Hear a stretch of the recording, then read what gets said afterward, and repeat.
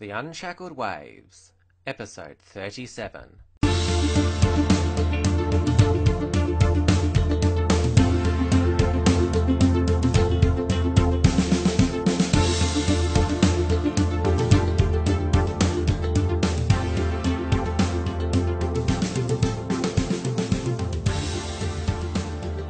Hello and welcome to the Unshackled Waves podcast. I'm Tim Wilms and this is our first ever Rant Show. Now, for the two episode formats that we currently have, I'm always in conversation with someone else. So for the review show, I have an Unshackled contributor discussing the week's events with me, while on the interview show, of course, I always have a special guest. So how the Rant Show will be different is it will be just me talking on a single topic that has recently been in the news and which I feel like discussing at length, laying down the facts and also my take on it. Now, the first topic I would like to focus on is the current turmoil within the Victorian Liberal Party. Now, most of you know I'm from Victoria, so I'm quite familiar with our state politics. Probably for the past 30 years, the Victorian Liberal Party has been one of the ultimate political soap opera dramas in Australia. Factionalism has dominated the state party during that time, with bitter pre-selection fights and alliances formed, then falling apart. It certainly hasn't helped the Liberal Party in Victoria, ever since the defeat of the Kennett government in 1999, has been in power for just one 4-year term. But for those of you who thrive on political theatre, the brawls within the party have been fascinating to observe. Now, Victoria supposedly is the most progressive state in Australia, and this is the explanation for the lack of political success by the Liberal Party. Though most of Australians will be aware by now of the terrible job current Labor Premier Daniel Andrews is doing with the current crime wave sweeping Melbourne, the crisis in the youth justice system with riots and escapes, and also, of course, the endless cycle of leftist virtue signalling. But the Victorian Liberal Party is in an internal crisis at the moment, with the Victorian Party president and veteran political operative Michael Kroger being challenged by former Howard Government Minister Peter Reith. The presidency will be decided at an upcoming Liberal Party State Council meeting, which will be on April 1, 2017. The reason Michael Kroger is being challenged is because he has allegedly turned a blind eye to branch stacking by Conservatives in the Victorian Party and has also alienated a lot of key Liberal Party donors. Whatever the result, it will have big consequences for how the Liberal Party approaches the 2018 state election, but the question will still remain whether they can finally get their act together and defeat Daniel Andrews, which, as a person who's living under his Victoria, I certainly hope he can be turfed out by then. Okay, so I'll go through the details of Michael Kroger's history and how we got to this current situation. So Michael Kroger has been a political operative for over 30 years. His first term as Liberal Party state president was from 1987 to 1992. When he was first elected, he was only 30 years old. During his time, he saw it as his role to basically clean out the dead wood within the federal Victorian Liberal Party. So he's helped many successful pre-selection challenges at the time, which included Peter Costello being pre-selected for the seat of Higgins, and also David Kemp, who was also a Howard Government minister, winning in Goldstein. So that caused a lot of pre-selection bloodbaths at the time, and caused a lot of upheaval in the Liberal Party. So he was even doing all this back then. The rival faction to him was the faction led by eventual Premier Jeff Kennett. Now, the thing to point out here is that the factions in Victoria, or the factions back then, the Kroger-Costello faction as it was back then, and the Kennett faction, they weren't ideological. They were more based upon the personalities of the leaders. Now, the Kroger-Costello faction had more Conservatives behind it, but the Kennett faction was probably more free market ideological. So there wasn't too much difference between them, but there was a slight one. Now, I've seen Michael Kroger on as a television commentator for many years. I basically see him as a person who is basically driven by hatred of the left. I mean, that's what he rages about how evil the Labour and the left are. So I don't think that he actually stands for much except opposing what the left do. He made his name in industrial relations in the dollar sweets dispute back in the 80s with his friend Peter Costello at the time. So he left the presidency in 1992, which was the same time when Jeff Kennett was elected premier. So the factionalism within the party, it really came to a head again when Ted Baillieu was elected Premier of Victoria in 2010. Basically, Ted Baillieu was Jeff Kennett's protege, so he was a moderate within the Victorian Liberal Party, and there was a lot of people aligned with Kroger and Conservatives who wanted to tear Ted Baillieu down, which they successfully did. He only lasted 2.5 years and was replaced with Dennis Napthine, who was actually more ideologically aligned with Ted Baillieu. So the Conservatives who tend to side with Kroger didn't actually get the person they wanted there. And it was also during this, in the early 2010s, when the big Kroger-Costello split. Now, this was over the pre-selection of Helen Kroger, who is Michael Kroger's ex-wife. She was a senator for the Liberal Party from 2008 to 2014. She was pre-selected in the second Senate position back in 2007, and Scott Ryan was number 3. So when the 2013 federal election came about, Peter Costello was leading the charge to put Scott Ryan number 2 because he was seen to have the brighter future ahead of him, while sort of Helen Kroger was just a backbencher, didn't really seem like she would have a political future. And so that was the big split there. And Michael Kroger, he on ABC radio really unloaded on Peter Costello, saying it is my wit's end with him. And basically the result of that was Scott Ryan eventually got the number 2 position and Helen Kroger was demoted to number 3. And of course, Helen Kroger was knocked off at that election by Ricky Muir of all people. So that basically Jeff Kennett by that time had stayed out of state Liberal politics, and with the demise of Ted Baillieu, it was pretty much the Kroger-Costello faction that was ruling. But with that big split, there were now 2 factions now. There was the Kroger faction and the Costello faction. Now, let's fast forward to 2015. That was when Michael Kroger returned for his second stint as Victorian Liberal Party president.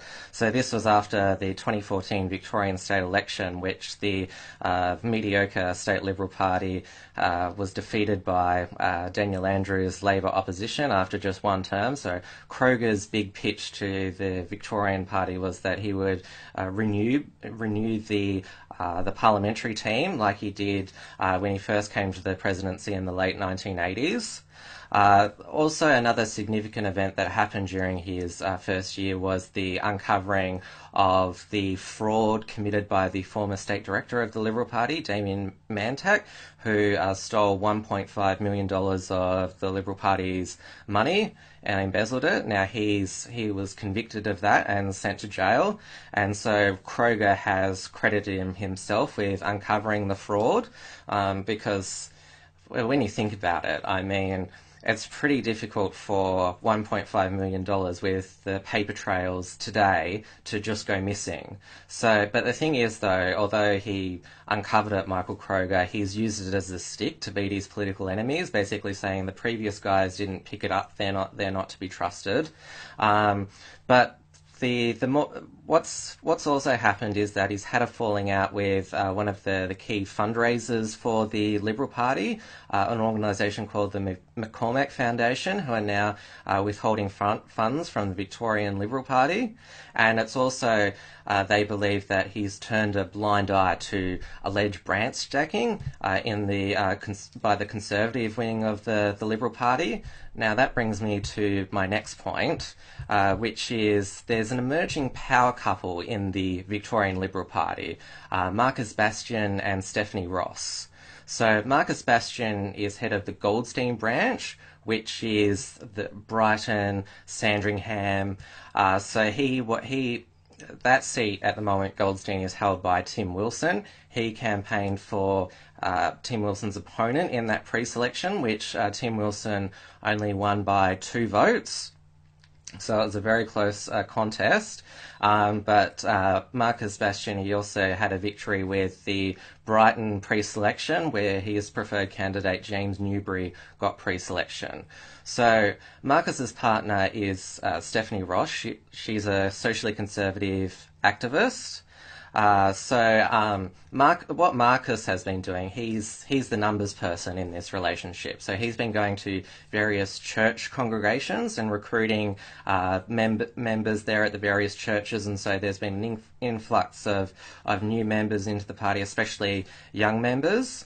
And so he certainly believes that the future success of the party relies on energising the Conservative base and getting Conservatives into politics.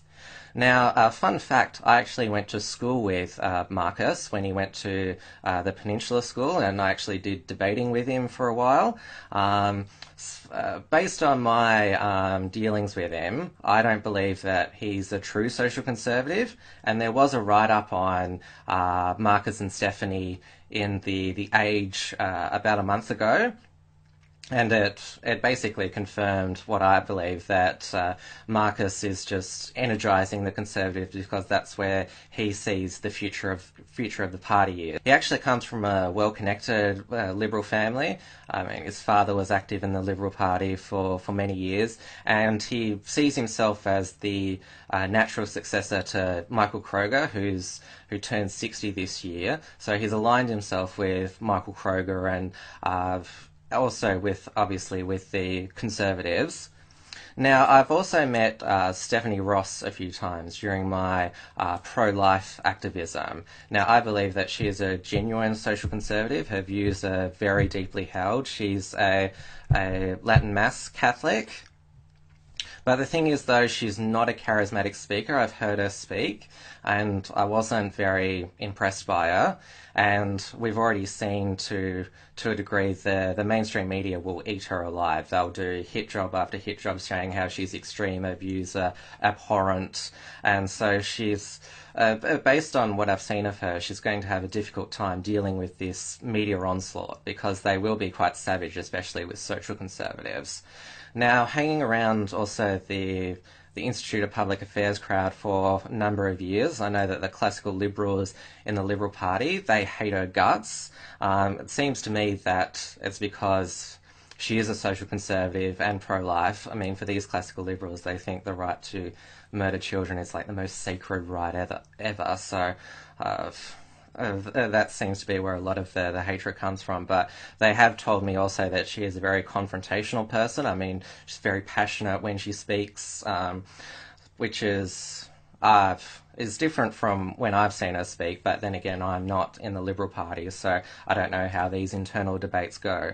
Now, the allegation is that Marcus signing up all these church groups is a form of branch stacking, and so there's now an investigation into alleged branch stacking, which is they're going through all the memberships over the past year and knocking people off who they don't think are legitimate. Now, Stephanie Ross, she actually challenged for pre-selection for a state seat, which is Narracon, which is down near the Latrobe Valley where Hazelwood is closing down. She actually challenged the sitting member, Gary Blackwood, who is actually a social conservative. So it's not like she was challenging a bleeding heart lefty here. Because there is great opposition to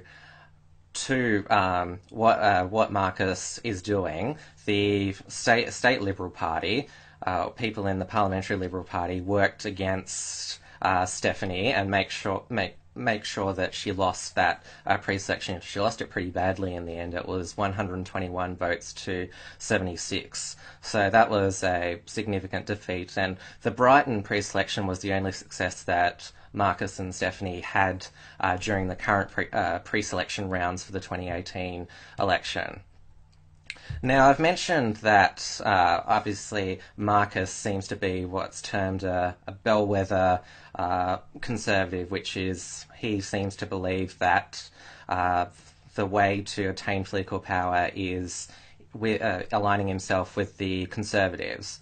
But I've also maintained that Stephanie's socially conservative views are genuinely held. So there is this, I always have this worry that Conservatives are being taken for a ride, as they always are. I mean, Michael Kroger, he's always had the social conservatives on his side, yet what have they actually achieved? I mean, Victoria pretty much has the worst abortion laws in the Western world. I mean, there hasn't been much progress on that front. They just seem to... What seems to happen is that they get all energised by these people like Kroger, and it's like, yes, we're going to defeat the evil leftists and, use their support during elections and their fundraising ability, yet they just get thrown under the bus when it comes to actually doing anything. So it seems the Liberal Party establishment, the hacks, they're prepared to use the Conservatives, but just totally disregard doing anything that they want to once they're in power. Now, the reason why there's also this opposition to Marcus and Stephanie is because the Liberal Party establishment believes that social conservatism is toxic in Victoria, which I believe is pretty much overblown. I mean, yes, the inner city is left-wing and Labor and the Greens do very well, but if you step out to the suburbs, I mean, there's pretty... socially conservative streak in the suburbs, especially among the ethnic and Asian communities. So let's move on to the current showdown of Michael Kroger versus Peter Reith. Now, Matthew Guy, he's come out in support of Peter Reith. He doesn't believe that Kroger and Bastion have his best interests in heart. They believe that they want him to lose the 2018 state election, so they can get their people in charge afterwards, and then build the party in their image. So he and his state colleagues have drafted Peter Reith to run. And the state parliamentary team, they've actually set up their own fundraising arm. Normally fundraising is the role of the state party apparatus, so this is very unusual. Now, Peter Reith's pitch is that he's going to unite the party, end the bad blood from the branch stacking, and focus the party on defeating Daniel Andrews in 2018. Now, Kroger is campaigning on the fact that he found the $1.5 million fraud, while his opponents did nothing or were incompetent and didn't notice it. So it's interesting just looking at who's in what camp. So in the Kroger camp, there's Kevin Andrews, obviously the most senior social conservative in Victoria, Michael Sukkar, who is also a conservative, Sarah Henderson, the member for Corangamite, she's actually a moderate, Alan Tudge, who's a minister in the Turnbull government, and also Josh Frydenberg and Greg Hunt, both cabinet ministers as well. In the Peter Reith camp is Kelly O'Dwyer, because she is aligned with Peter Costello, who is also a supporter of Peter Reith. Scott Ryan and Mitch Fifield, both cabinet ministers, they are supporting Peter Reith as well. They were also allies of Peter Costello as well, so they went to Costello's side during the Kroger-Costello split. James Patterson is also backing Peter Reith, so is a new MP for Chisholm, Julia Banks. And also interesting, Sophie Mirabella and her husband Greg Mirabella, they are backing Peter Reith because Greg Mirabella is actually challenging one of Kroger's allies for the vice presidency, and the reason why I think this has happened is because Sophie Mirabella, in her bid to win back Indi, got no support from the state party for her re-election bid. They pretty much just let Cathy McGowan win that. So I think that's probably the reason why. So as you can see there, there's quite a divide between. It's not just moderates versus conservatives. It's personalities, which is, I've always found fascinating with the Victorian Liberal Party, that just because somebody is a moderate, two people are moderates or two people are conservatives doesn't mean they're necessarily friends. Now, my personal opinion is that I would back Peter Reith for the presidency, basically because I believe that he stands for something. I mean, he has an impeccable track record in government. I mean, he was in charge of implementing the first round of Howard government industrial relations reform, was the minister in charge of the waterfront dispute in 1998, and really put his safety and credibility on the line to make sure that we had meaningful reform on the waterfront. And he's continued that activism post-politics. He's on the board of the H.R. Nichols Society.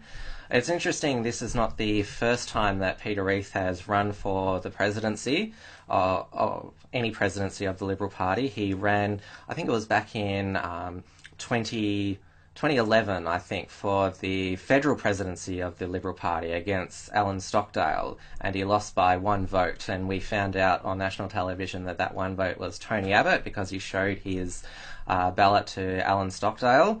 So that Peter Reith was quite upset about that, but he's having a second crack at a presidency role in the Liberal Party, albeit this is only at the state level. But he's in his mid-60s now, so he could easily just step back, Peter Reith. I mean, he's got his show on Sky, Beattie and Reith, but no, he wants to come back in and make sure that the Victorian Liberal Party is in tip-top shape. Now, as I said before, I believe that both Kroger and Bastion, who seem to be aligned, it seems to be more about power than principle for them. I don't trust them to do the right thing by the Conservatives. I mean, yes, it's important to get the Conservatives involved, but I don't believe that Kroger and Bastion, they're energising the Conservatives because they want conservative politics themselves. I mean, I mentioned before, Victoria's abortion laws desperately need to be repealed, and obviously safe schools needs to be repealed as well. It's also interesting to note that probably the most senior social conservative in the state Liberal parliamentary team, Bernie Finn, is backing Peter Reith, and I've got huge respect for Bernie Finn. He's the chair of the March for the Babies every year, which aims to help repeal Victoria's abortion law. So he's got an impeccable track record in front of him, and so obviously he is saying that this branch stacking by Kroger and Bastion, it's not as noble as it appears to be. I mean, the defence of Marcus Bastion is that he's bringing a lot of young blood into the party, but the fact that some people are getting knocked off the list because they weren't aware that they signed up is a bit concerning. But yeah, like I said, I would rather somebody there such as Peter Reith, who stands for something and has got a track record. I don't want somebody in there who's just motivated by hatred of the left or their own power. So a result will be known in a couple of weeks from the recording of this podcast. So whatever the result, it'll certainly be one that has political repercussions, both at the state and federal level. So that's the end of the first ever Rant episode. I hope you all enjoyed it, and I hope it provided you all with some insightful analysis.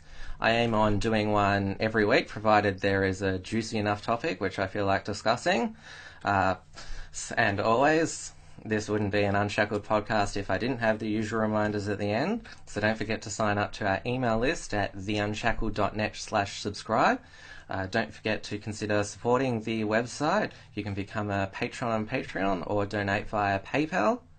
Don't forget to subscribe to this podcast on SoundCloud, iTunes, Stitcher, TuneIn Radio, or view the video version on YouTube. Don't forget to visit theunshackled.net for all the latest news. Thanks once again for listening, and we'll see you next time.